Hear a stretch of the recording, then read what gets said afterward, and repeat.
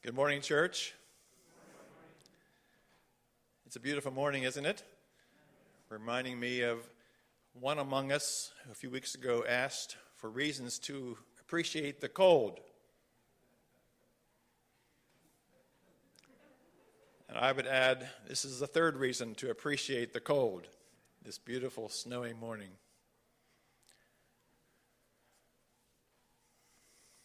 Arriving home from a 5-month sabbatical in late January of 1999, Loretta and I turned west onto our street in Davidsville, Pennsylvania, Somerset County. After a 3-hour drive from Lancaster, Pennsylvania, we were dazzled by a bright, orange, full sun setting at the end of our road. It was as if it was on the road, so it seemed, welcoming us home. And we had the illusion that we could drive the 1/4 mile down to the end of this road and get out of the car and touch the sun. It was then we realized just how small we are in comparison to our Maker. It was an all-full experience that left us nearly speechless. Our Isaiah text takes us back to a time of King Uzziah, 742, who reigns in a time of relative peace and security and abundance as Judah's last powerful king. But fortunes are about to change.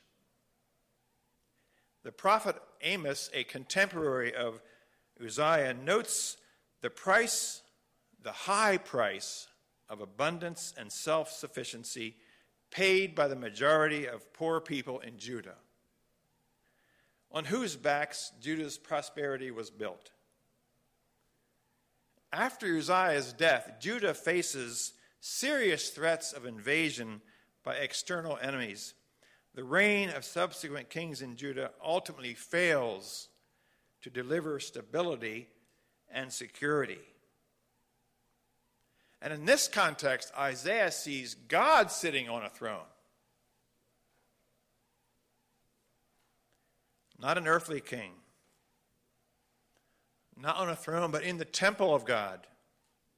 And he has a profound sense of awe, combined with his own unworthiness before God. We hear humility in his confession. Woe is me, Lord. A recognition of God's holiness, uniqueness, yet, hear this carefully. It's not a promo for carrying around an inferiority complex about ourselves or a woe is me towards life. Rather, the symbol of fire taken from the altar has us imagining us being cleansed with fire from God, or perhaps like a forest fire set to cleanse the landscape, providing a regeneration of the soil. Furthermore, the forgiveness Isaiah experiences is not laced with specific sins. Rather, it's a sense of his own uncleanness, his own unholiness, his own smallness compared to the divine. And when God asks, "Whom shall I send? Who will go for me?" it's the empowered Isaiah, fresh off from his all-full experience, who says, "Here am I, Lord. You may send me. You may send me." Fast forward about 600-700 years to the lake where Peter and his fishing buddies are pulling their boats on the shore in the early morning, tired, we should say exhausted, discouraged, disheartened, after a long night of casting nets with absolutely no results. We get the impression this doesn't happen too often. This is not an all full experience, This is an awful experience. Disheartening. They are tired, hungry, ready for breakfast and a bed. Peter, we know him as a self-sufficient owner of a fishing business, not only self-employed, self-governed, self-reliant, invincible Renaissance man. He runs into a wall. His life and his success is defined by full nets, but now they're empty.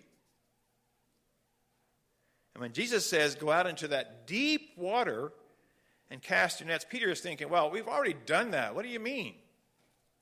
But as the text says, they did it anyway. They throw the nets out, and they are astounded by a net-breaking overflow of the largest catch ever. And his words echo that of Isaiah. Go away from me, Lord, for I'm a sinful man. His life focus changes as he figuratively gazes into a mirror. We remember that old phrase, what appears larger in the mirror of our self-assessment, I'm adding on some words, is actually smaller compared to the all-fullness of God. And when we experience and realize our smallness, our worldview expands from small to larger than ourselves.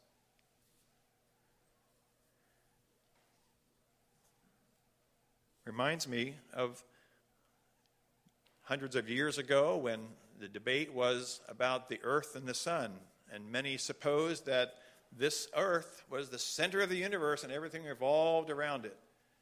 And yet Copernicus and others died for declaring that no, the sun is the center, not us and the earth. Isaiah and Peter's smallness is revealed, my friends, in order to empower them to follow God's call. Blessed are those who are poor in spirit, Matthew writes, who know they don't know everything, who know they need help. They can't do it all in their own power. Conversely, what happens when we think the universe revolves around us and our interests for our benefit? It's egomania. It's especially dangerous when leaders of any kind are so full of themselves and appear to nurture a position above needing help. But most importantly, friends, this morning, I hope our takeaway is more than appreciating or oohing and ahhing over Isaiah and Peter's experience, or ours. It's what happens afterward within Isaiah and Peter and their response that I hope we take with us. Both feel unworthy in front of God, yet are empowered by a cleansing experience with God. Isaiah to speak to an inward-looking people regarding God's judgment and hope. Indeed, Isaiah speaks of a stump of hope in verse 13 of chapter 6, where a holy seed in this stump is ready to branch out, giving us courage to look for hope in our stumps of life. Peter, on the other hand, is told not to fear, and he's assured that from here on out, he'll be catching people with the good news of Jesus. That's more than enough to make him feel small, isn't it? He doesn't know anything about that. And yet when he will come face to face with more empty nets again and again and again, and so do we. So what are our nets that keep us so busy that has us missing this all-full experience with God? One pastor writes in the Christian Century about her predictable net life. A very present to-do list, a lineup of daily tasks awaiting my care, edit the bulletin, write the sermon, prepare a Bible study, teach a members class, tend to the emails and text. She says her life is a well-known weave of ministry tasks. And she resonates when Peter is asked to cast his nets into deeper waters. And as Todd has often noticed about a word jumping out, this one jumps out at me. Peter wasn't just told to cast his nets out into water, but into deeper waters, implying there's something deeper that Christ has for Peter and his companions. It's not that our nets in our lives are not important. Rather, sometimes our nets become empty as a result of staying in the shallow waters with God. So throw your nets into the deep waters, Peter. In this way, Luke reminds us there is more to life than our daily nets. So Jesus is asking Peter and us, in a sense, to sacrifice our nets, our inward-looking perceptions of worth and identity, to follow God's call. But it can be scary, right? Peter can fish and clean fish in his sleep, but how to follow Jesus' call is scary and intimidating.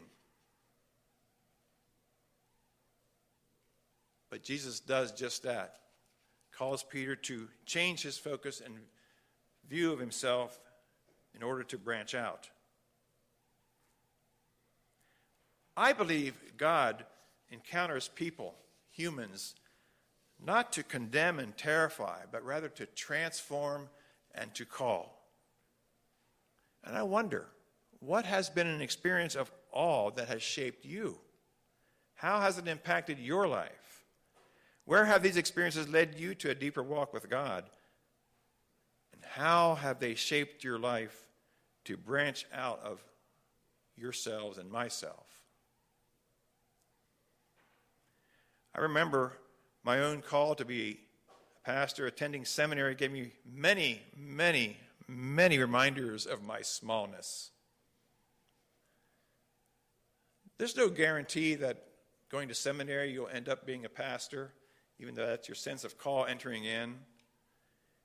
And yet, I was reminded by our professors that it's that sense of call that will carry you through when the nets seem empty.